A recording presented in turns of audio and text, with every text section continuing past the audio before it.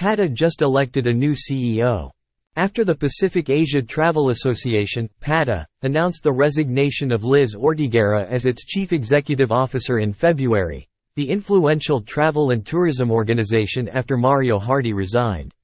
She was CEO for 10 months and left with an undisclosed legal arrangement.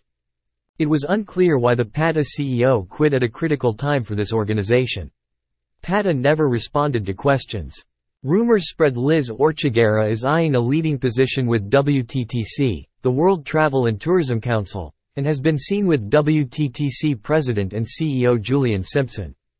Founded in 1951, the Pacific Asia Travel Association, PATA, is a not-for-profit membership-based association that catalyzes the responsible development of travel and tourism to, from, and within the Asia-Pacific region. In April, the Pacific Asia Travel Association, PATA, signed a Memorandum of Understanding, MO, with the Pacific Tourism Organization, SPTO. The two organizations agreed to promote and strengthen shared interests between the two organizations in the areas of market access, innovative events, membership, and communications, among others. At that time, PATA Chair Peter Simone expressed his delight about this partnership between the two organizations. He highlighted that PATA is thrilled to partner with SPTO in implementing these exciting development opportunities to encourage advocacy marketing and communication, insightful market research, and innovative events for its member organizations. Rumors started then that the next CEO for PATA may come from the South Pacific Tourism Organization or a person close to SPTO. Some tourism insiders warned that SPTO was too close to Chinese geopolitical interests.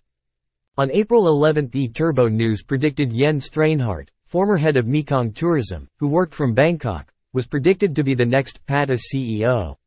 Jens is the current CEO of Barbados Tourism. Using his private vacation, he traveled to Bangkok twice recently and attended the PATA Adventure Summit in Nepal earlier this month. Today Mr. Thrainhart was informed by PATA chairman Mr. Simone he was seriously considered for the PATA CEO position, but another highly qualified candidate was elected. Deepak Joshi, former CEO of Nepal Tourism Board, and Christopher Cocker, current CEO of SPTO, may have been some of the highly qualified candidates. Considering PATA chair recently signed an important alliance with SPTO, the odds the person elected may be from the South Pacific region are becoming more and more likely. Today's decision will be made official soon.